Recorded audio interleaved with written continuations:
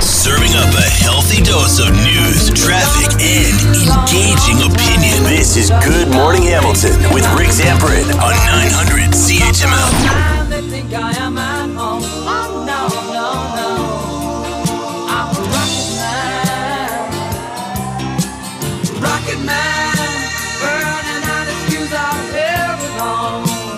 Space has enthralled us for generations. We're fascinated by what's out there and how it may or may not impact us, whether it's comets or asteroids, other solar systems, stars, the sun, the planets, you name it. We're intrigued by it. And we're extremely interested in what is going to be happening tomorrow because a group of McMaster University students is getting ready to launch a satellite into orbit. And one of those students is joining us now on Good Morning Hamilton on 900 CHML. Jonathan Densel is a fifth-year engineering student on Newdose's thermal team who's been working on this satellite since 2018. Jonathan, good morning. Welcome to the show. How are you? Good morning, Mr. Rick. I'm doing very well. How are you? I'm good. This is part of the McMaster Interdisciplinary Satellite Team, and the launch is set for tomorrow in Florida. What is this satellite going to do? So this satellite is, we designed the satellite around a payload, which is a radiation detector that can distinguish between charged and neutral particle radiation. And this is used to help us study the effects of ionizing radiation on the human body. So as astronauts go on long-term missions to the moon and eventually to Mars, we're very interested on how the radiation affects our bodies long-term. So that's the purpose of the detector, is to study that. So how is this satellite going to detect that, and what kind of information is going to be relayed to the team back here on Earth? So the detector is made up of two components. We have the inner tissue equivalent proportional counter, which is basically this gas-filled membrane that emulates a human fat cell. And then around it is a plastic scintillator, which basically distinguishes between the charged and neutral particle radiation. And the equivalent proportional counter in the center counts that radiation. So we're basically getting a count of the radiation dose that a typical human fat cell would experience in orbit. So is this satellite going to be attached to the International Space Station? And if so, are astronauts going to just get scanned, or how does it detect the radiation in their body?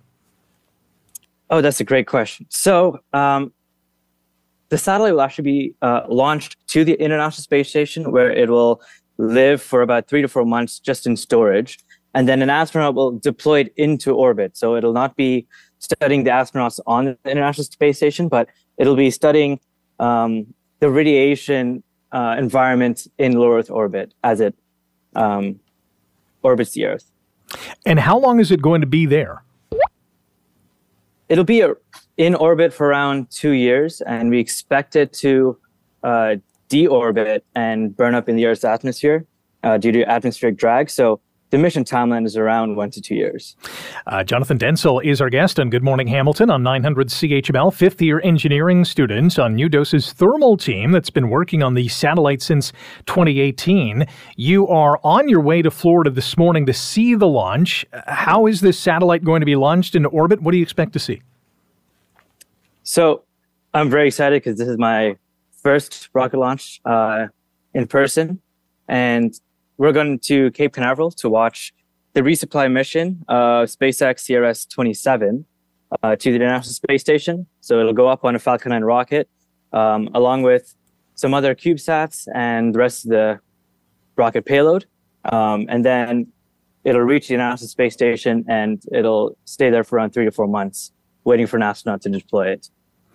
So what are you feeling? I mean, you've been working on this for ages. What are some of the thoughts that are going through your mind?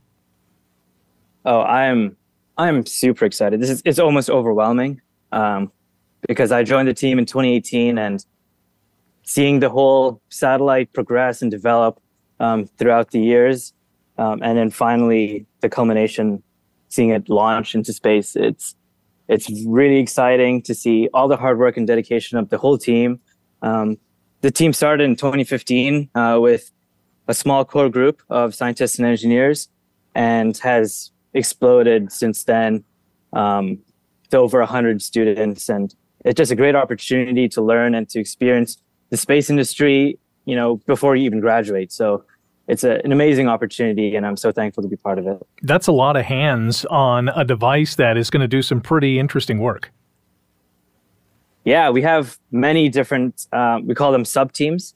And basically, they're teams that are responsible for a different component or aspect of the satellite. So electrical power system, command and data handling, communications, thermal, mechanical, payload.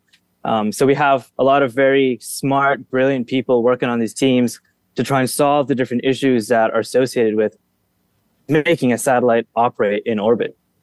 Our guest on Good Morning Hamilton on 900 CHML, Jonathan Densel, fifth-year engineering student at McMaster University, who's on Newdos's thermal team. It's been working on this satellite since 2018. It launches tomorrow. Do we have a launch time?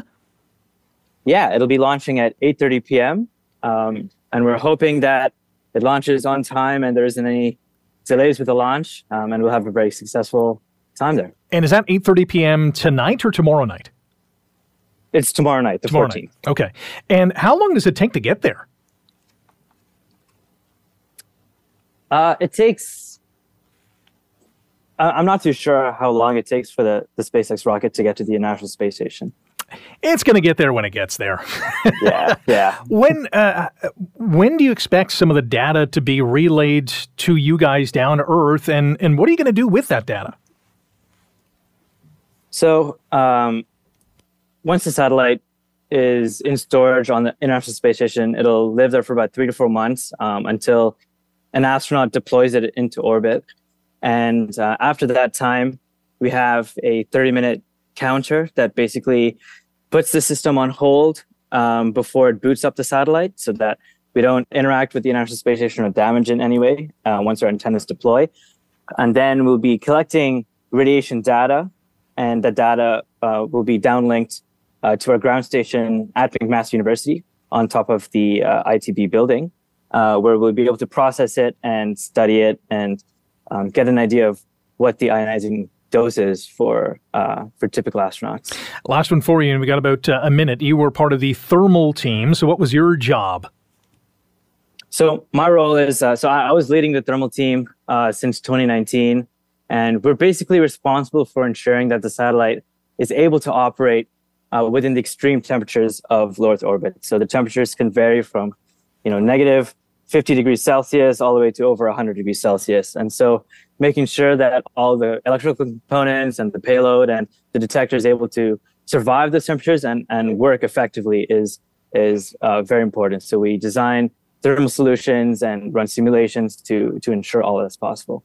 Pretty cool stuff, Jonathan. Congratulations getting this far. Good luck with the launch tomorrow night, and best of luck tracking this as well. Thank you so much, Mr. Rick. Thank you for having me. Wake up with the information you need to get the most out of your day. You're listening to Good Morning Hamilton with Rick Zamperin on 900 CHML.